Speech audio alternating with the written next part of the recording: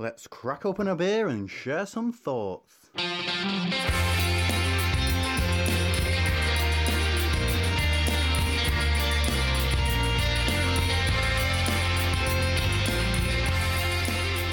Welcome to Opinions, and this week we're back at Licorice in Sheffield for a rare occasion. We were just saying, it's, just the two of us. It's just me and you. That doesn't happen anymore, does it? I think you need one of those little songs. Just the two of us. Yeah. And this week we are going to be enjoying a few beers from Vocation, who have kindly sent us quite the care package. And we're going to be chatting branding as well, because Vocation themselves do have quite a distinct brand going on with their beers. That's probably pretty well acknowledged, isn't it? Yeah. But they have a very distinctive brand. Yeah. So we're starting off, we've got their Yakima Pilsner, which is a 5.5% craft. Have you had this before? Oh, I have had it before. I will admit. I haven't. So, I mean, I'm a big fan of the Yakima hop. So, let's give it a go. Cheers. I'm quite liking this. It's really sweet. It's almost got sweetness on the nose. Yeah, but you get a big kind of hop kick from it as well. And I can see what maybe they're targeting at here. It's trying to move lager drinkers over to more exciting stuff. Yeah, I can see that. I'm still licking my lips. It's got like a sweet stickiness, almost like a resinous to it. And 5.5% is probably a little bit higher than a normal Pilsner as well. Yeah.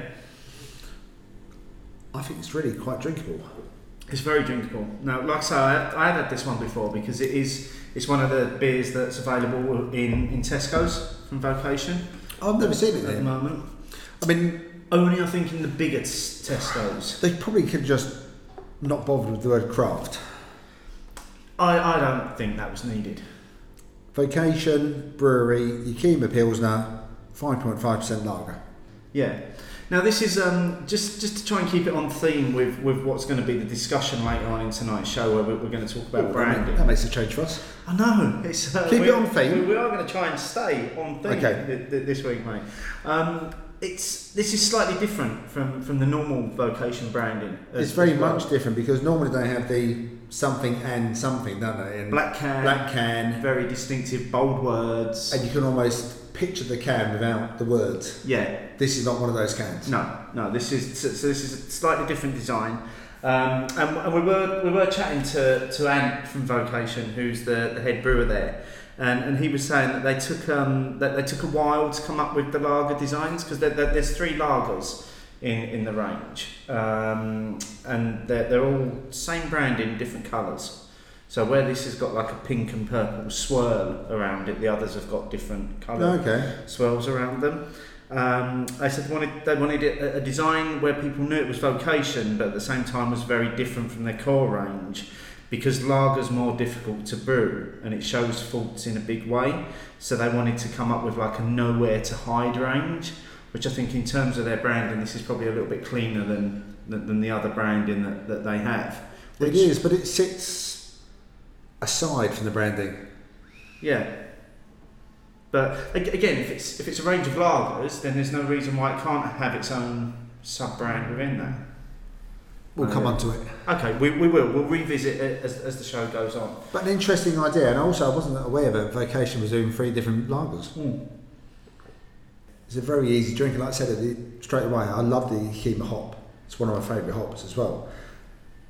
Drinks really well, but unsure about the can.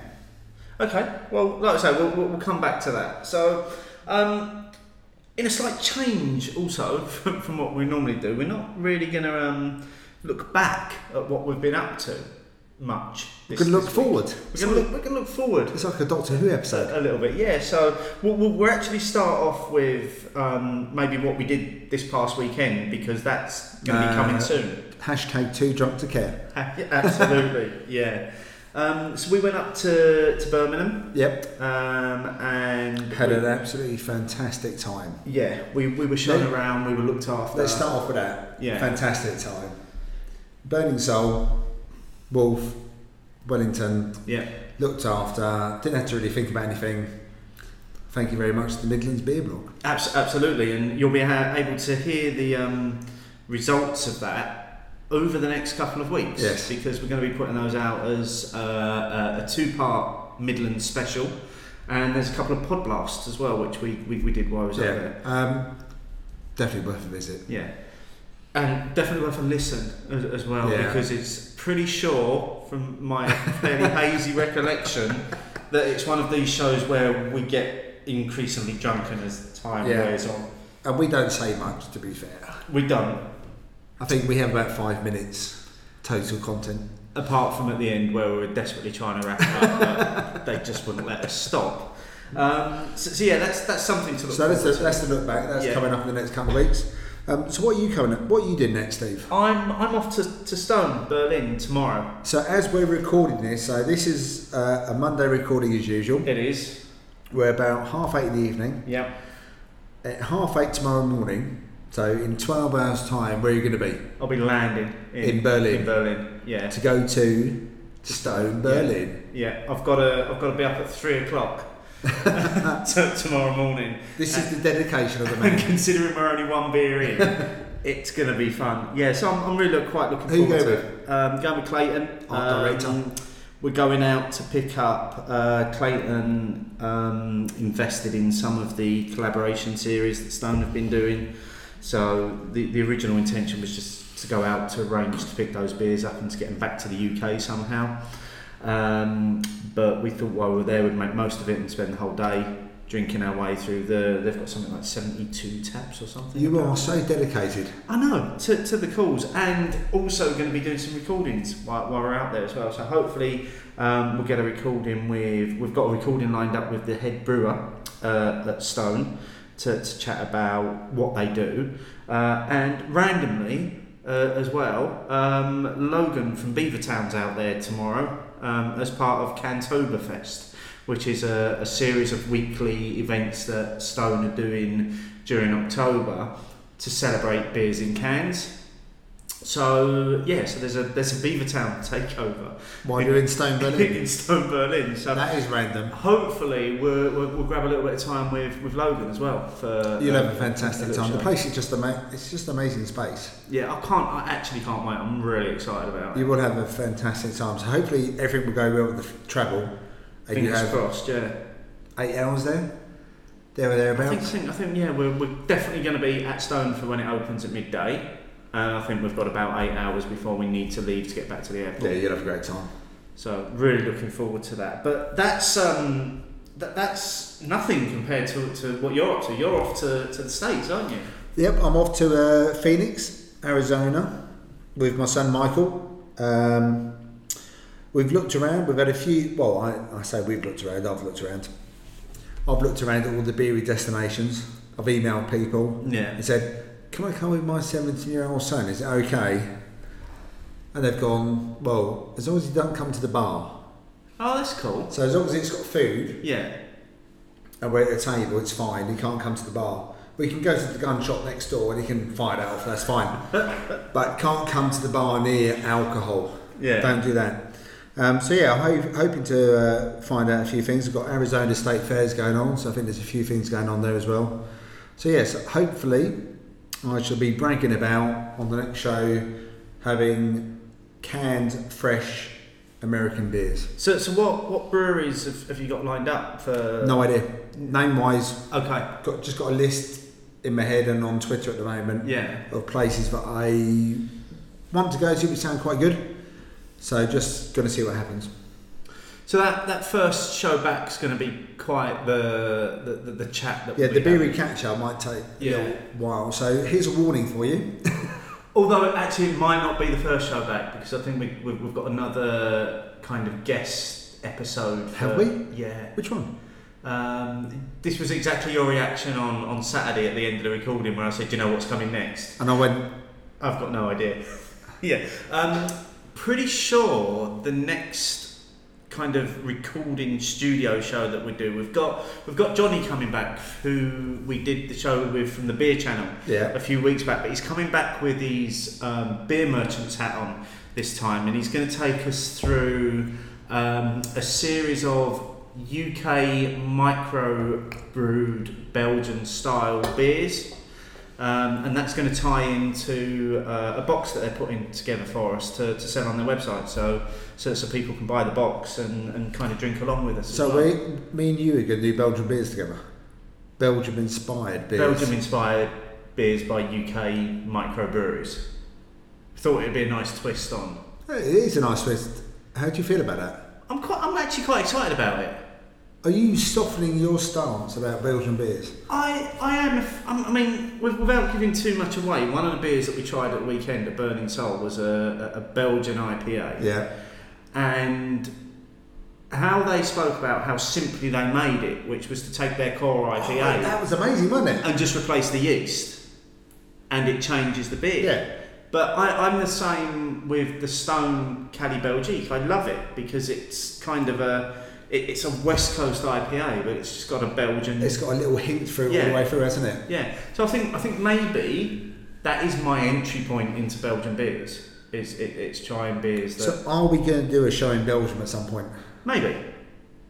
That's as much as I'm going to commit to it. Okay, I'll go with that. For now. So it might be the show after that we do a bit of a big revisit. A big catch up. Maybe that show we might not do anything else other than just a catch up. Just a chat. Yeah, about what we've been up to, because it will be a while. Bearing in mind that what we recorded at the weekend will give us 2 weeks worth of content for people to listen to. We've then got the Belgian UK week with Johnny, so it's going to be 4 weeks from tonight until we actually sit down and blimey, strap yourselves in. record a normal show. So still ploughing through the beer, still loving it. To be fair, I'm not really ploughing. I'm really quite enjoying this. It is very sessionable for 5.5%. And now it's settled down a little bit. I've sort of forgot it's a lager. I'm thinking that it's getting a bit sweeter. Yeah. And I am wondering how many you'd be able to do before that sweetness became overpowering, and maybe I don't know whether you'd be able to session it. I think if you had every can cold and drank it quite quickly, you'd be fine. But when it starts to warm up, I think you get a little bit too much with the sweetness, and you start to feel the body of it. Yeah, but again, thinking where this has been pitched, it's probably at the perfect end of the market in terms of trying to introduce people to something that's not lager, but that is just really tasty beer. Yeah, I think, like I said, I think it's lovely. It's very drinkable. I just don't know if you can session it. Yeah, that would be my concern. Yeah. You'd maybe have a pint or a can. Like I say, once it starts warming up, that sweetness becomes a little bit difficult to cope with. Yeah. Okay, so while we finish that off, it's been a very slow news week this week. That's because we're not off air. So the next 3 weeks, Yeah, that's it. all the shit's got to hit the fan. It will start tomorrow. Yeah. Well, won't it? It will start like at 8 o'clock tomorrow morning. There'll be an announcement of someone would have sold out, Yeah. or something. As you're flying. Yeah, and that would just go from there. You know. So yeah, I mean, the only thing that actually did pick up in the news this week, and I missed this, and I only picked missed it as up well. because somebody released a blog about it, and I say somebody because I need to find their Twitter feed. Are you looking right now? Yeah. This is how good we are. This is one of our regular contributors who we always struggle with their names. So it's Drink Drank Drunk John at Drink Drank Drunk blog. Released a blog this morning about Beaver Towns have announced that they're not doing. Now, is it stingy or stingy? I don't care. Okay. Beaver Town aren't doing their pumpkin beer Yes! anymore. I told you it was shit before. And now Beavertown don't sell it. There must be a reason. It's because it's shit. Apparently the reason is that there was a lot of it left over last year. Because it's shit. I don't know if it's because it's necessarily shit. Shit. It might just be that I had a bit of a chat to and fro with John about this morning. Was that I said personally I think it's a very niche beer. in a market that doesn't want it. So I don't think the UK, no matter how much the supermarkets and the card shops try, we are never going to embrace Halloween like the US does in this country. We're getting there, but it's never going to be the massive thing that it is in the States. Can we ban Halloween? I would love to ban Halloween. Let's fucking start that hashtag now. Ban Halloween. Seriously, no, it's rubbish. The only time I've drunk it was when Beer Bods did their first live London. And we had Beavertown down there. We did 3 Beavertown beers. First 2 beers, fantastic. And then we had this one. I prefer to call it Stingy Jack because it's shit taste. And Clayton, our esteemed art director, who's going away with Steve to Berlin, we both we didn't finish it. And this was a free beer. So we paid for the ticket, 3 beers, God, that's awful. I don't get pumpkin as a fruit or vegetable, whatever it might be, but in a beer, don't work at all. It's all those spices. Doesn't work. It is, and this was part of the discussion that I was having this morning, because I said, is this essentially the last of that style of beer in the UK? Because at the time I couldn't really recall any other major UK breweries that would have done a pumpkin style beer. And John came back to say that he did a quick check on Untapped to find out that there were examples by Thornbridge, Ilkley, Castle Rock and Wychwood, of course, because Wychwood aren't going to miss an opportunity of doing Halloween. Of doing a Halloween beer, even though I thought they already had the official beer of Halloween in Hobgoblin. And then he went on to say that the popularity of Untapped check-ins were, there were 8,000 check-ins to Brewdog's Pumpkin King, which I can't recall having seen for a few years. And I can't recall ever having seen it in the new branding either, so that's maybe not been around. And 8,000 isn't actually that much on Untapped, is it? No. And then 3,000 for the Beavertown one, and then 2,000 for the Wychwood one. So I mean, it's interesting because I just think that with maybe I think that the style's maybe dead. Great. Now. Brilliant. I'm really happy about that. I couldn't wish for anything better. So we can get rid of fireworks, Halloween, proms. Happy with all of that. all of the American imports. Does that mean the beer as well? No. Yeah, we need to be careful there. But yeah, I mean, I just found that really interesting. That again, it was one of these news items that just completely passed me by. I mean, I did miss it, but it's quite interesting because again, going back to the Beer Bods, when we did the Beer Bods live, they really did trumpet the beer, and I didn't get it. And I still don't get it because it just had too much of that fruity spice. Was that the first year it was produced? No, well I don't think so because that was the first time I actually met Justin Mason. That was the first time I met him, was at the Beer Bods live, and I'm sure he had experienced it before, probably when he'd met Logan somewhere else. Who knows? Justin's aged those beers though. He's been buying them every year and aging them to see if they change. So I think he's still got. Does that mean original versions of it? Okay. Does that mean they're coming to the bottle shed one year? Well, no, because it's within the constitution that pumpkin beers and Christmas beers aren't allowed. Brilliant. So it's within the bottle share agreement that everybody has to sign that they're not allowed to ever bring those beers in blood. Yeah. But an interesting. So that was the only news this week. It's all I could find this week. That was a very news-like week, wasn't it? I know. I just it's just like that sometimes. Sometimes it's loads of news. I mean, there's still lots of buzz about the impending Fullers and Friends box set. Literally since that news came out 2 or 3 weeks ago. But that's really it's not a mega buzz. It's like a slow, even status quo kind of buzz, isn't it? It's like it's just moving along all the time. Yeah. It hasn't got like the highs and lows, has it? It hasn't, but I think it will. I think once the box is released, when we get closer to Christmas, they get into Waitrose. Yeah. people will start getting a bit more excited I think about so. it. I think that's when we're going to see people. I think for a couple of weeks after that box being released, I think you're going to see a lot of it in your Twitter feed. See, I'm not so sure. Just because it's Fuller's. Yeah, but look at who they've collabed with. No, I agree with that, but I just don't think there's been that much noise so far. I'm quite surprised there hasn't been a bit more. Well, we'll see. Only time will tell on that one. So before we get on to this week's main chat, let's open another beer. Why not? And why not make a massive jump up to a double IPA? Why not? Why wouldn't you? After 5.5%. Seems to be the only sensible thing to do. So again, from Vocation, cheers Ant for sending these down to us to try.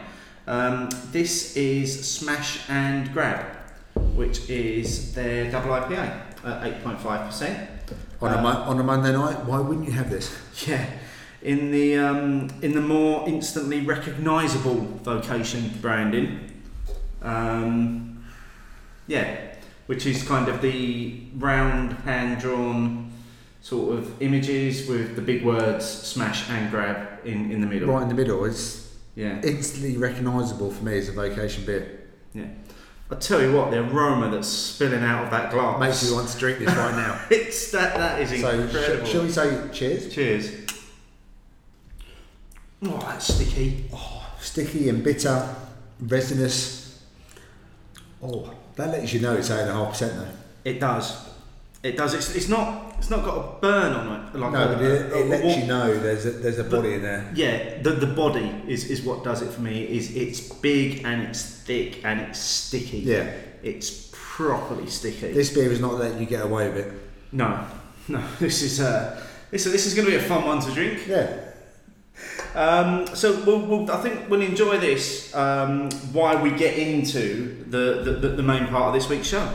Opinions, opinions, opinions, opinions. This week we asked, quite simply, is branding important? So, yes or no, 473 votes, a whopping 92% in favour of yes, that the branding on beer is important. Is that our highest yes? I think so. I think it's to that extent, yes. Because it was, I mean, this is properly overwhelming, isn't it? 92%. Yeah, there's no question there about it. And we did also ask people to make comment about who they think is doing it well. And just rounding it up quickly, it goes without any surprise that the likes of Magic Rock, Northern Monk, Beavertown, Cloudwater, Wild Beer, Wild Weather were mentioned many times. Yellow Belly from Ireland were mentioned a few times as well with their hand-drawn artwork. Lots of people referencing lots of different breweries in terms of who they think do it well. Were there any that you thought should have been in there? No, if I'm honest, I think the two that I expected people to comment on straight away were Magic Rock and Beavertown. And they're in there. Yeah, because I think in terms of who has set the bar in the UK, without a doubt, it's those two. I'd agree with that. I think Beavertown with the way they have their skull astronaut shooting the ray gun, phenomenal artwork. It's absolutely bang on every time, and you can spot it, don't you? You see it on the fridge shelf. Yeah. Magic Rock. Yeah, you spot the clown. It's that, but I think what Magic Rock have done really well is they've taken their Big Lad series, their Tall Boys, in a completely different direction. Yeah. But it's still recognisable. Instantly recognisable as Magic Rock beer. Yeah, so you still spot the clown, you still spot the artwork, the design. It still sits there, doesn't it? I think the only one that's been the departure was the recent release of the Bearded Lazy Dessert Edition, which was just on the black mat. But then when you look at it, you can see the shine and the images are still in but there. It's not overt as the other ones are. I think maybe the one that surprised me that wasn't in there was the one that we were talking about the other week, which was Lost and Grounded. who have got some incredible artwork Yeah. on their bottles. But I wonder if that suffered from people have seen the question and they've instantly thought artwork, and the first thing that's happened is they've gone cans. When I walk into a bottle shop, what cans am I seeing? Okay, so because we do notes, we do a bit of preparation. So we have Magic Rock, Northern Monk, Beavertown, Cloudwater, I think Yellow Belly can as well now. Yeah. Wild Weather, these are all cans. Yes. So- Apart from Wild.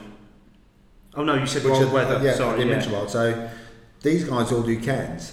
So as we spoke about before, they have a 360-degree real estate, don't they? They've got more to play with. Yeah. And so there was only two others that were mentioned there, Buxton and Wild, were the only other two who don't can. Yeah. Now, I love Buxton beers.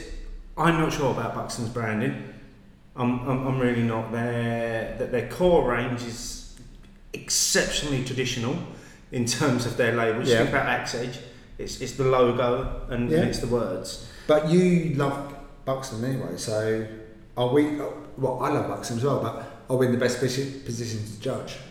Maybe not, but then we've had the experience of tasting their beers and enjoying their beers, and therefore we know. And this is going to come out in the discussion anyway, because a lot of people have said this, that it's actually about what's on the inside that counts. But so Buxton surprised me at their inclusion in that list. I wasn't surprised by Wild, because I think Wild beer have a very, very distinctive brand, which is simply the reindeer head. Which works really well. Yeah. Dark bottle, Wild beer, red, yellow, whatever, or green with that cucumber Yeah. shit they've done before. You see it straight away. It's Wild beer. Sometimes it's filled in, sometimes it's just the outline, Yeah. sometimes it's a soft outline, sometimes it's a thick outline. 750 bottle, wax edge. Yeah, and Yeah. I'm pretty sure that every slight variation of the reindeer head is an indication of the style of beer that it is as well. Really? Yeah. The last time you pulled that face at me was when I said about Lost and Grounded, and they came back on Twitter to say that was right. That's fine. If they come back and say you're right, I'm not sure I can quote twice though. But yeah. So as always, we're really grateful for the amount of people that got involved this week, and a lot of people had a lot to say about this. A lot to say. Again, the votes came in at just under 500, which is brilliant in itself. But I think the comments were really quantifiable, weren't they? There's a lot of really good comments. Yeah. So let's get into some of the comments, and this is an interesting one, because I do want to start off with this one. So this is from Guy Rains at G Rains. As divisive as they are, Brewdog stand as a prime example of how important a clear brand identity is, at least in a mass market sense. For me, just the naming of Punk IPA is pure genius. The name, the tone of their voice, and everything was a game changer. Now, He's spot on. he is. You say what you like about Brewdog. Spot on. You can't argue with that. They changed certainly the craft beer scene, and I'm rolling my eyes as I say it. We're talking 10 years now, aren't we? So Yeah. Brewdog are 10 years old now. They did. They spotted something. That whether it be the label, the name Punk, the bottle top, whatever it was, they knew there was a brand. These guys knew what it took, and they nailed it. They did, and it's interesting because when they first released the rebrand, I was like, oh, I don't like that. But if you now look at their old stuff, it looks really tired. It does, doesn't it? And it's looks quite it's quite a contrast, isn't it? Yeah. When you put them side by side, because I was the same. I was saying, well, why did you bother? Oh, I was quite happy with that. A couple of years on, you think, oh, actually, it's really quite clean now. Especially the labels on some of their bottles are embossed as well, and that feel. Sometimes it's about that texture as But well, also, what you're actually holding in your It hand. sticks out Yeah. in the fridge. Yeah. Somehow it just brings out the wording, doesn't it? Brings out the letters. So yeah, I would say guys, Ryan, I would say they got that quite early on. Yes, they did. and they've adapted and changed with it. And even now they do have a range of seasonal specials that go in sort of artwork cans as well. So they don't go into their standard branded sort of images. They've got like hand drawn images that they do as well. So again, that sets them apart as a brand within a brand almost. Yeah, but even with the brand within a brand, they've got the core. Yeah. So today at work we had a lunch and they're trying a few new beers and Punk was in there, Punk IPA, and two guys recognised it from the bottle top. That says it all really, doesn't it? You know, we're 10 years on and they went, oh, we've got Brewdog. Even down to the bottle top. Yeah. People know that little image. And it's a very, very simple image, that dog. But it's very distinctive. Yeah, absolutely. So I would say that's a very, very good comment from Guy. So I think that's a great point to start us off. And leading out of that, the next point's an interesting one as well. So this was something that a few people actually commented on this as well. So, but I'm going to give credit here to Paul at UNRCD, who's a regular contributor to the show. Who's Paul? Don't know who he is. And to another Paul, so Paul Brearley at The Real Bryman, who both said something along the lines of branding matters, but if there's a lot of beers I'm not aware of, a well-branded can or bottle will make me plump for that one over a dull one.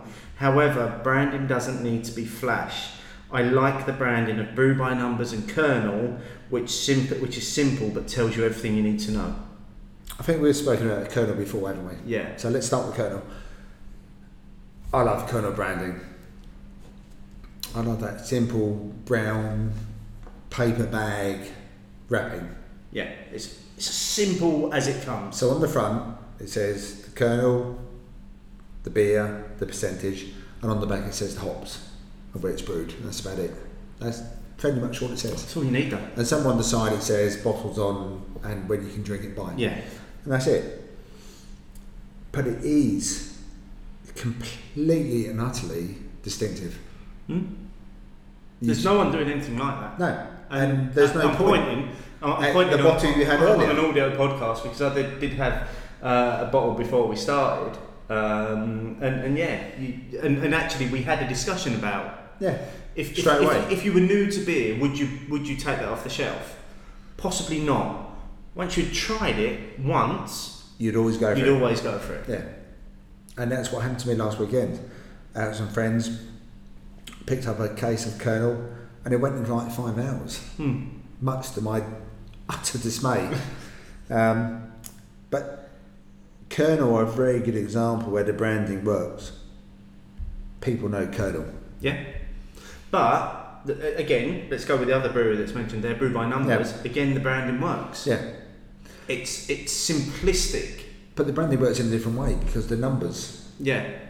Everyone looks for the numbers, but you still spot the Brew by Numbers bit because the number can be a very different beer from one to another. But you spot the Brew by Numbers logo, the way it's written, the typeface. Again, I think it's cute in its simplicity. Brew by Numbers. It's simple. It comes back to if you're new to beer, and let's put supermarkets to one side because we've done the supermarkets thing to death. No, but have we? If you walk into a bottle shop and you're suddenly presented with lots and lots of beer on the shelf, and all you know is that you like maybe something that's a little bit hoppy. So maybe you like an IPA or a session IPA. You're suddenly presented with now what is an absolute array of every colour of the rainbow in front of you, particularly in terms of the cans. Yeah. And I think in this day and age, I think people are maybe more likely to gravitate towards the cans. That's interesting then. So, what would you go for now? Now? What, bottle or can or? Yeah, vessel. So we know your holy trinity is Axe Edge, Cannibal, and Howson. Yeah, so that's your holy trinity, 2 bottles, 1 can. But if you were, hard to imagine, but say you were new to the scene, would you go for Axe Edge or Howson?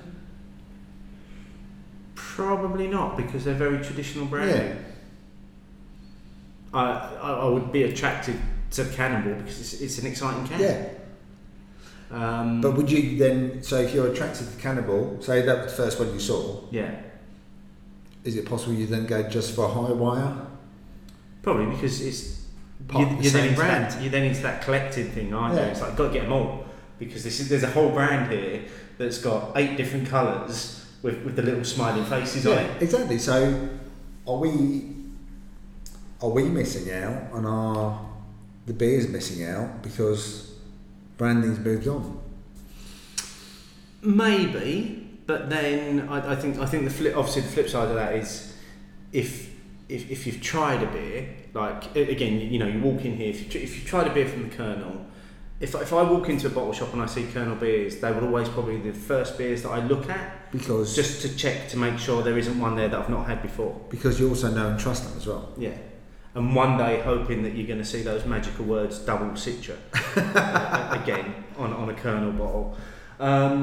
But I think if you was talking blindly, then yes, I would probably be drawn to the colourful cans, just because they stand out more, and because they're in the fridge and they're cold. And this isn't a freshness thing. This is a cold thing for me. Because if I've gone into a bottle shop to get a beer that I'm going to maybe want to drink now or in an hour's time, that beer is already cold. So I've not got to spend time chilling it. So not only are you thinking about the branding, you're thinking about the vessel. Yeah. Which is a completely different discussion altogether. Maybe we will cover that one off before Christmas, definitively. Seeing as we've put sparklers to bed now, maybe we can do bottles and creamers. Yeah, we've done that. We've changed the world with last week's show. So let's have a look at some of these other comments. So Joe Hill at Multiplex ran, and this was a number of tweets. This is like a full text. Yeah, he hasn't got the 280 characters yet, but he hasn't got the 560 either. It feels like it. So he said, if something's covered in beards or skulls and I've never heard of the brewery, I can be pretty sure it's a ropey rebrand or a cash-in. But a great branding is just an extension of the values of the brewery and its beer. So Colonel and Beavertown are both great. Have to say though, cracking original can bottle artwork from an unknown brewery does make me notice it on the shelf and has led to me buying it. Final point, my favourite branding is the Molen, instantly recognisable, stylish font and layout, and tells me everything I need to know. That's a lot to take in there. So okay, so if we're going back to say beards and skulls, basically that's saying I love weird beard.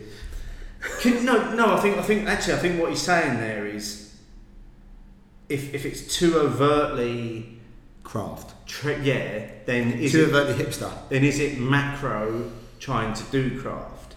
So do you think you can walk into a supermarket or a bottle shop and pick out macro doing craft? Not always, but a great branding extension of the values of the brewery and the beer. I think so, yes, but does that mean there are places which don't do it so well? So are there some people who do the branding really well, don't do the beer so good? Yes, I'm not even going to sit on the fence on that one. Yes, there are. Okay. Because I think we've all been caught out by that in terms of definitely. Like I said, I was caught out of it. Demolen. Would you spot Demolen? Not when I started. I would now though. Yeah. Because what Joe says there is the Molen. You could probably put them up on the same shelf as Colonel and Brew by Numbers in terms of the simplicity is outstanding. Yeah. So a bit of a. Although a lot of it's in Belgian. Oh no, it's not. It's in Dutch. It's in some foreign language that I can't read. But right. So, because it's got a beige background, windmill. Yeah. That's it. But it sticks out. Yeah. And being as far down the rabbit hole as we are, we know that Demolen is a brand that you will buy their beer. Oh yeah, God. If I see it, I'll buy it. Yeah. That's quite simple. But not everyone is that far down the rabbit hole. No. Who will spot a Demolen beer with a windmill on the front, are they? I think we've not yet seen that, have we? We've not yet seen a macro trying to replicate the simplicity of the likes of the Colonel or Demolan in terms of just going to put a label on it and we're just going to add a few words and it's just going to tell you what it is and the ABV. And it would nail it. Instantly recognisable, stylish font, layout, tell me everything I need to know. I'm not sure Demolan does do that all the time. It's recognisable, the font, I'm not sure it tells you everything you need to know. I would just buy it anyway. You have to search for the ABV, Yeah. I think sometimes, and it's difficult to read the ingredients Yeah, because they're in Dutch. but I would buy it anyway. Yeah. Well, I think we would.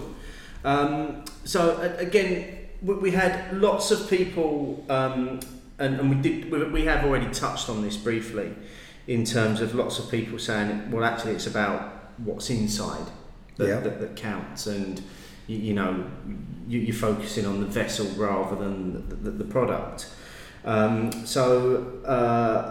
5 minutes of Finney at Irish Finney. Branding can only take you so far. If your beer is poorly made or you suffer inconsistent quality, then your branding can't save you.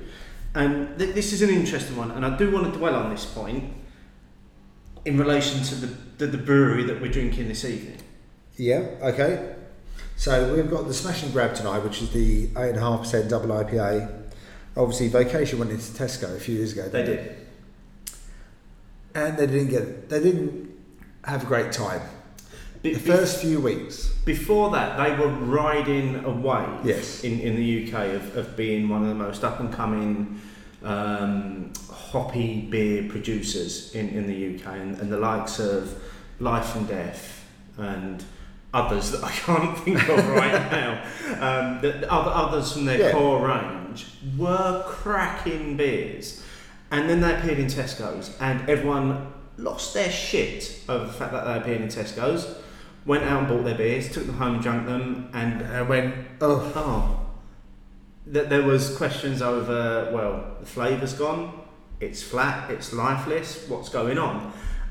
And to their credit, in the last 18 months, they've begun to turn that round again. Yeah. So I very recently took the plunge again and bought some more Vocation cans from Tesco's. I think I got Heart and Soul, which I think is their session IPA, and actually the life was back. And I do question, and we haven't spoken to the brewery about this, and it would be great to have a chat with them. And I know Ant's for doing that, but we up for doing that, but we just couldn't arrange it in terms of putting it as part of tonight's show. It would be interesting to see what they went through. What was it? A case of the size of the order from Tesco was just too big for them to handle to enable them to get the consistency out? Or was it something else? But they have begun to start to turn it around again, it would appear. Yeah, there's a bit of a furore, wasn't there? I mean, let's be honest. There's a lot of backlash about, yes, in Tesco, but no, this beer's rubbish. I'm not sure I really experienced it myself enough because I didn't rush out and buy them, but I do wonder where it went wrong, because they must have known there's going to be a volume issue at some point. So if you're going to sign up to it, you need to know you can do it. You've got to be able to produce what Tesco's are asking you to Yeah, produce. but not only produce what Tesco are asking you to do, you can produce any old shit. That's fine in quantity, but there's a certain amount of people who've tasted it before. Yeah. And you need to satisfy them as well, because like you say, as soon as you knew, you went there and bought some. Well, yeah. And other people did. You weren't the only one. They were... They were one of the biggest It's an awful ones. phrase I'm going to use, but it's the only one that comes to mind right now. They were the craft darlings. Yes. For a while. Everybody was raving about Vocation. And rightly so, because they're fantastic beers. And they appeared in Tesco's, and we the went, craft yes. world lost its shit over it. And And everyone we went out went- and bought them, Yeah. and everyone no was problem. massively disappointed. Yes, exactly. And that was a massive black mark on their checkbook Yeah. for that. Have they recovered from it entirely? For me, no, because I haven't bought anything from them. This is my first Vocation in a long time. Well, like I say, I did. I was interested when I saw the Pilsner range in there, and while I was buying it, because it was part of an offer, I was like, okay, well, I will give them another go. And actually, the beer was the core range was better than it previously was. Obviously, the other stuff we're drinking here tonight, so the Smash and Grab and the beer that we're going to drink next as well, that's not part of their core range. These are part of their specials. While we're talking about the beers, The first beer, the branding. Mm-hmm. Why is it not the same? Well, I know you explained Yeah. it, but I don't get it. I do not get it. I don't either, actually. I think it stands out, it's striking that it stands out that it's so different. They made such a big play on their branding, their colours, and their so-and-so and so-and-so. Yeah. And then they bring out a Pilsner. Why change to something else? Yeah, if you have an MO, stick with it. Yeah. I can see what they've tried to do. They've tried to create a sub-brand of the main brand. But why? Which, I don't know, because I don't think that the two, if you put them next to each other, I don't spot the two of the same brewery. I was going to say, are they instantly recognisable as the same brewery? You've got to eventually, looking on the Smash and Grab can, which to be honest, the Vacation Yakima looks cheaper. Yeah. If you look at the Smash and Grab, which is part of their branding, that's got lots of hand-drawn images on it, you will eventually find the same logo that's on the lager can. And like you say, but it's not instantly recognisable. No, it's not instantly recognisable at all. And so both the beers are really good. I'm loving this double IPA. I love the Pilsner, but I would say they're different breweries. Well, just based on the branding. Let's dwell on the double IPA for a moment, because we are almost done with it. Yeah. I mean, it's what we both said at the beginning. It's you get the mouth feel of it. There's big flavours in there.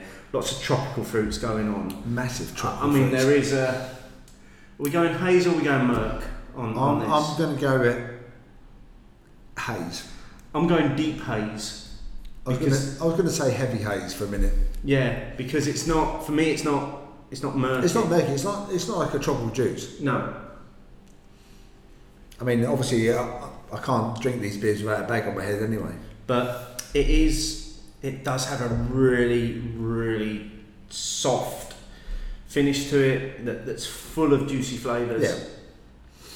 More so now as we've got through it as well. Yeah. It's really enjoyable, actually. But like I say, I think, so often we say, oh, it doesn't drink its ABV, it doesn't drink its... This one does. I think you're drinking an 8.5% double IPA. This one is not hiding. No. And I think that's quite good. And it's wearing it proudly. Yeah, I quite like that. As well, yeah. I think a beer should every now and again go, yes. Yes, I'm 8.5%, I'm a double IPA, and you'll know it. And deal with it, yeah. And just get on with it. Anything else after this is down to you. Yes, absolutely. So, let's just final few comments then from this week. So we had a couple of, we had one pub actually get involved in this as well. So this is the Gunmakers Arms at Gunmakers Brum. So I'm guessing they're from Birmingham, and they must have realised we was around and didn't visit them, which we're very sorry for. But we only had so much time. Yeah, we only had a day. Yeah, and they were talking about pump clips and labelling. And so they've said pump clips and labelling definitely sells beer. Taste, of course, matters, but sometimes it appears not to if the container is pretty. Which Ooh, I think that's quite interesting. It is, isn't it? So what we're saying is that if it looks nice, the pump clip's nice. So I think we're almost going into a subsection here, because I am very much led. If I go into a pub that's got lots of cask beers, with lots of pump clips, I instantly avoid any pump clips that look cheap. Right, so what do you do in the outhouse? Because the outhouse is a blackboard. It is, but they do also have pump clips. But if you're on the wrong side of the bar, it's a blackboard. So if you're on the right hand side of the bar, it's a left hand blackboard. Left hand side of the bar, it's a right hand side blackboard. So what do? Do you still look at the pump clips? If I'm honest, you look at the pump clips. I've started checking Untapped before I go to the outhouse to see what they've got on, because they're a verified venue. They have all their beers on Untapped, so you can see what they've got on. So I'll check that first, and then I'll double check once I'm in there. I will look at the pump clips up because they do stock a number of beers from breweries that I don't really want to drink. So you look at the blackboard last. So you go for the branding. Yeah, so I'm going for the branding first of all. So when I walked in there the other week and saw those three pump clip next to each other, the track, the Thornbridge and the Cloudwater, And you went, oh my God, what should I choose first? I was literally like, well, those three are getting drunk at some point. Where am I starting? But yeah, I'm not always drawn by the pump clips. It will be probably my first port of call. Like I say, you walk into a busy bar that's got a lot of hand pumps, you're going to have a quick look along to see if there's anything there that maybe you recognise. Because for me, I always want to go safe first with cask, and then you start to look at, okay, well, let's go into a little bit more detail. Who's the brewery? And if I'm honest, 9 times out of 10, I completely ignore any imagery that's on there. I'm looking for the brewery, I'm looking for the name of the beer, and then I'm looking for the ABV. I've never been drawn in by imagery. So the branding is irrelevant to you? It is on hand pumps and keg taps. To be fair, I mean, we probably both drink in places these days where keg taps, you couldn't even notice a pump clip if there was one, because they're always on chalkboards. True. I do go for the description myself. Yeah. So I will look at the descriptions of the beer, the brewery. I'll probably go for the brewery first. Mm-hmm. So the branding won't make any difference to me. So, but if I see, I don't know, Oakham, I'll go, okay. What's It's a that one safe like? choice, isn't it? I'll probably trust them. Yeah. So I'll go for it anyway. You're rubbish then, aren't you, with branding? On pumps and clips. So bottle shops, yes. But in pubs, no. I think less so in pubs, yeah. Because I'm looking for... and I think a lot of that comes... So down... you're going taps and casks, so you want to go for somebody you trust? With cask, I do, yeah. Because I'm still massively wary over cask beer. Because certainly if you're in a place that you don't know how they've kept it, then I don't want to end up ordering a beer that tastes crap, only to find that I ordered it based on the imagery that was in front of me. So do you think other people do the same? Possibly. I have to say, and I suppose to underline that is that Oakham make great beer, and you know, fantastic beer. Their branding's fucking awful. It's rubbish. It's terrible. That the Oakham branding. However, I do recognise it. You do recognise it, but it's just terrible. Because I went straight for Oakham Citra on Saturday. But you're going to do that every time, though, aren't you? Yeah. Because it's a brand that you trust. Yes. And that's and this is where this So whole is that where it breaks down into so many subsections. So what we're talking about sometimes that it's not so much branding we love, it's sometimes brands we trust, brands we like. I think so, yeah. But I wouldn't ever or I suppose I would never rate a beer purely based on branding. No. If the branding has brought me to the beer and the beer is shit, then I might blame the branding for that. I would still But I'm also a grown man, and I've got to take responsibility for my own decisions. Exactly. So at some point. So have we got any more comments? So just two more. So one again from a bottle shop. So this one is from Dead Crafty Beer Co. at Dead Crafty Beer. When it comes to packaging, customers buy with their eyes. Our fastest sellers in the fridge tend to be bright, interesting designs, which I think we covered early on, didn't we? It's back to cans. He's talking about cans, isn't he? Yeah, but that's what we're moving towards now, isn't it? Surely half of the breweries who we drink regularly now have their product in cans. Yeah, but we can't all be defined by cans. No, but that's the way the market's moving, isn't it? Oh, I hope not. Really? Yeah. Do you not think eventually? Well, no, I don't think. I don't think we'll ever see a day where we'll see Kernel in a can. No, that's not going to happen. But if they did, it would be best fucking canned beer. let's be the little brown bit around the top. Can you imagine? Completely silver can, Yeah. brown. No. See, I don't think it would work on a can. No, it wouldn't. But it would not work in a can at all. I mean, because the Molen have recently started canning, and I just think it looks terrible. Have they? Yeah, they've started putting some of their beers into cans, and in fact, I'm pretty sure that the images I've seen, they've done the cans that are like the resin cans. No. They're like What, the two? like the Red Bull cans. They're tall and thin, rather than any other size. Why? I've no idea. Well, is it because they've thought, well, that's the way the market's going? Fucking hell. We need to be on this. Why would you do that? They're such a good brand. Why would you muck around the brand? Don't understand that at all. I don't know. Maybe it's just that they've you know, like so many breweries in canning lines, they've wanted to see if it makes their beer taste better at the end point when it gets to the consumer. Oh yeah, but Demolen know that their beers are good beers. Demolen have fantastic beers in bottles, wooden cask, keg. Why would you fuck around with that? It's a quarter phrase.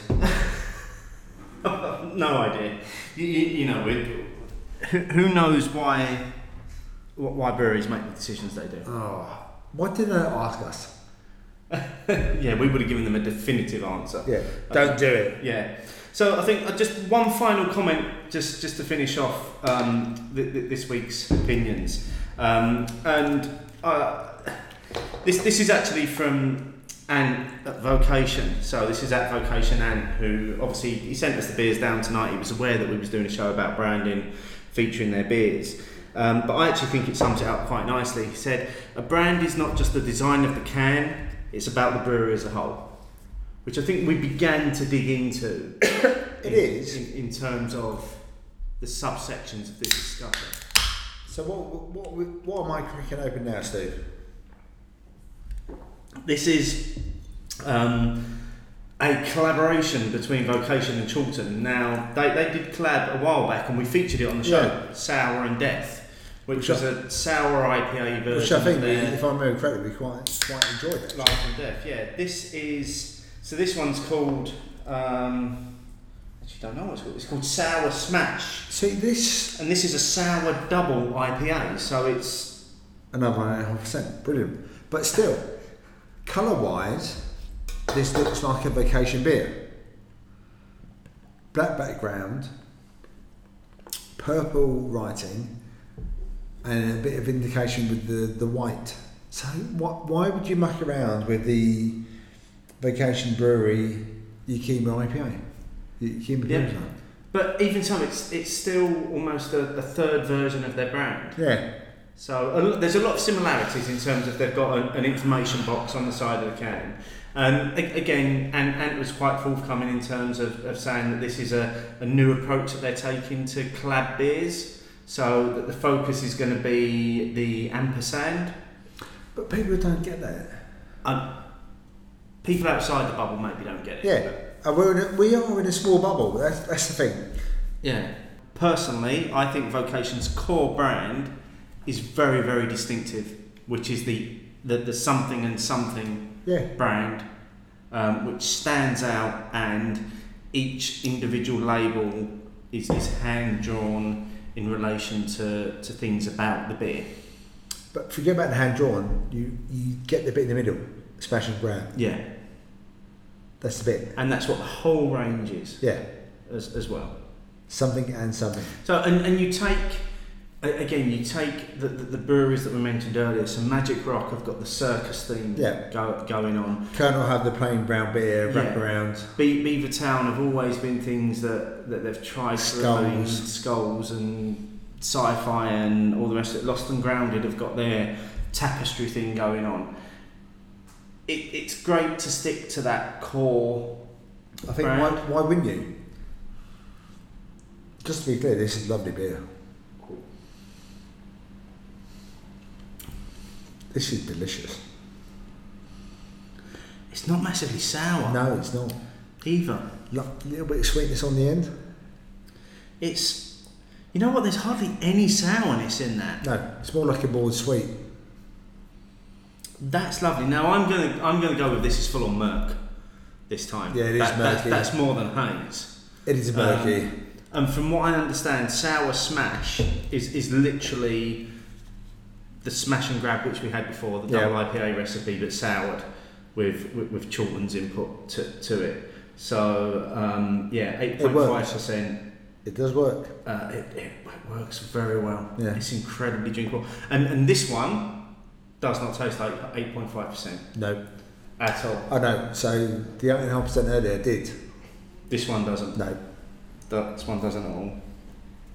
So while we work our way through this, firstly I'm going to say thanks again to everyone that's got involved with the opinions discussion this week. It's great that people have so much passion and they want to share that passion with us as well. So thank you everyone for getting involved.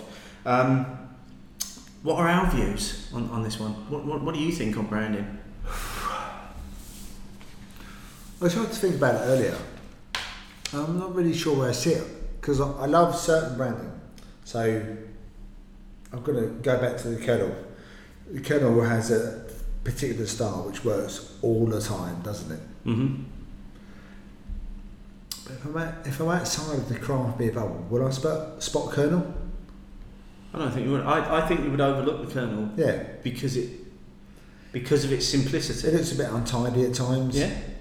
Especially on a pump clip. They just did the wraparound bit. Well, they've literally stuck it on the cellophane. Yeah. I'll probably bypass it because I think, you've just been a bit cheap there. Can't be asked. Yeah, but let's go back a few months where we ended up in the craft beer co and we saw a sellotape Colonel. And we went, yes! And but that's because we smashed pints of But that's because we knew about Colonel. Yeah. But if you didn't know, you maybe wouldn't. Yeah, you wouldn't go for it. Because it looks a bit tidy. It looks a bit untidy, doesn't it? It looks a bit loose, a little bit haphazard. It doesn't. Certainly their early bottles, when it was all hand printed as well, was smudged and you could barely read some of the words. I think Vocation, Smash and Grab, looks fantastic.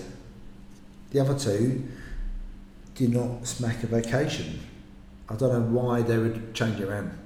Well, I think maybe we can give them that on the collab because it's a collab series. It's got the colours. Yeah. It's kept the original colours of the beer. Yeah. I can see that. So where do you sit? So all right, put it another way. I'll go back to the Axe Edge. Now, day one, craft beer. Would you go for Axe Edge? What if I was walking into a shop? So come into unaware of. Well, we're in a shop. We're in the back of the shop. Yeah. Licorice. You come into here. You see Licorice as a off license. You come in here. You see Axe Edge. Would you go for it? Probably not, because it looks like a very traditional brand, and I know Buxton are beginning to move some of their brands to kind of some of this more landscape, hand-drawn theme for some of their images, but no, I wouldn't. If I was walking in here fresh now, I would pass Axe Edge by without knowing of the amazingness that I just let go past. Which a lot of the comments we had today was about the beer inside, wasn't it? Yeah, but you're going to bypass the beer inside because the brand outside doesn't look great. Yeah. So we're visual, and that's the thing. So certainly in terms of where, again, trying not to use air quotations, but where craft beer is now, it's available in so many outlets and it's available to so many people. You've got to draw people in. You've got to draw new drinkers in on that first impression. Well, presumably, if you want to, let's assume you want to draw people in, then yeah. Axe Edge is not going to draw you in. No, it's not. But in fact, no Buxton beer is going to draw you in. And equally, neither is any Thornbridge beer. Yeah, true. No matter how great the product is inside, I'm going to look at it and I'm going to be like, meh. oh, there's a nice shiny can over here. What's in this? Yeah. And I think So we go back to the visual. we do, and we go back to the visual, but we also go back, and this could take us deeper into this discussion, which is probably where we don't want to go right now, but in terms of the UK's history of drinking beer. So It's visual. canned beer has always been cold, fizzy beer. Well, going back a step before that. So we used to drink out of tankards, Yeah. which were, you couldn't see through. And then we started going glasses. And then we can see clear, cold beer. And then we've stuck with that. Yeah. We need clear, cold beer. And you need to move away from it. I think we do, and I think as we try to draw people into, let's call it tasty beer. Let's not call it craft beer. And I'm very much coining a phrase that I know Roland uses a lot on Stephen Rowland's beer podcast. He's always talking about tasty beer. That's essentially what we're talking about, and I think that's a great word to substitute for craft. Tasty. Yeah, it's not craft beer. It's just tasty beer that we're drinking. As we try to bring people over to that, yes, I think branding and what your product looks like has to be the first thing, Yeah. because it's got to stand out on the shelf, That's the first thing you see. and it's got to stand out in an overwhelmingly more and more busy shelf as well, because there are more products appearing on that shelf, and there are more brands, and you know, if you go in for the first time, you're not going to know where to go. True. With it. So we would miss out on beers We would miss out on beers. We would absolutely miss out on beers. because their branding aren't shiny. Yeah. Because they don't draw you in. Yeah. I'm not sure that we've really come to a conclusion there, but No. as always, it's been great having the discussion. So, while we continue to enjoy what is an incredibly tasty beer, I've got to say, Yeah, I'm loving this. it's Very sweet. I'm as a sour beer, I am loving this.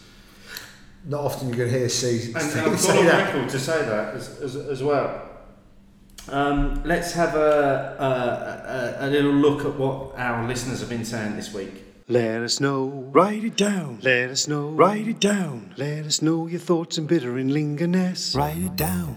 So first of all, thank you to everyone for their comments about last week's show.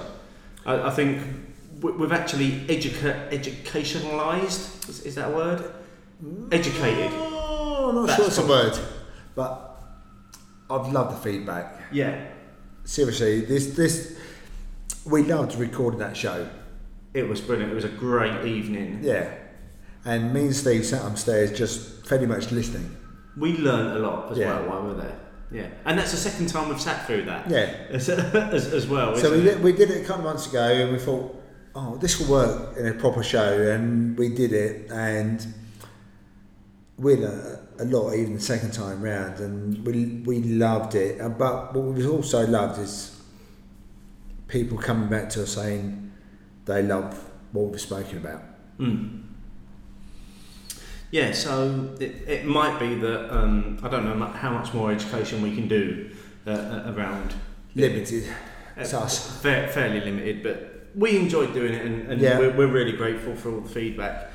The other thing, as always, Paul at UNRCD has got his sort of question of the week. I almost feel a new segment coming on here. Paul's question. Paul's question this week is: do you think there is a significant difference in the taste, smell of beers in different types of glassware? And what's your favourite? Oh, for fuck's sake. Can I go? Yes. Okay, I am a glassware wanker. I'm going to admit that. I've got a glass for every style of beer. I don't think any of them do anything different to any of the beers, apart from I have a massive brandy glass that was my dad's, and I bought it for my dad for his 40th birthday. My dad always used to complain about having a toothache every evening and had to have a little bit of brandy to soothe the toothache. So I bought him this massive Of course he did. bought him this massive brandy glass and got it engraved that said Dad's Toothache Soother. When he passed, my mum kept the glass, and when my mum passed, I took the glass and I started pouring Impey Stouts into this glass, and I think it gives the beer so much more to it because it captures all the aroma. It's got this whole bowl bottom to it, and then it's got a tiny little top, and you capture all that aroma in there, and you sit there kind of like a brandy ponce, swirling it around. And So is it because you're a brandy ponce? no, I think that is the only glass that I think changes the aroma and feel of a beer for me. So what you're saying is a brandy glass, Impey Stout. Or a snifter, a brandy glass or a snifter. Yeah. And I've got the Impey or the stout glass that's part of the Spiegelau set, and it does fuck all for the beer. The only thing it's good for is pouring left-hand milk stout nitro into to see it bubble up as it should do.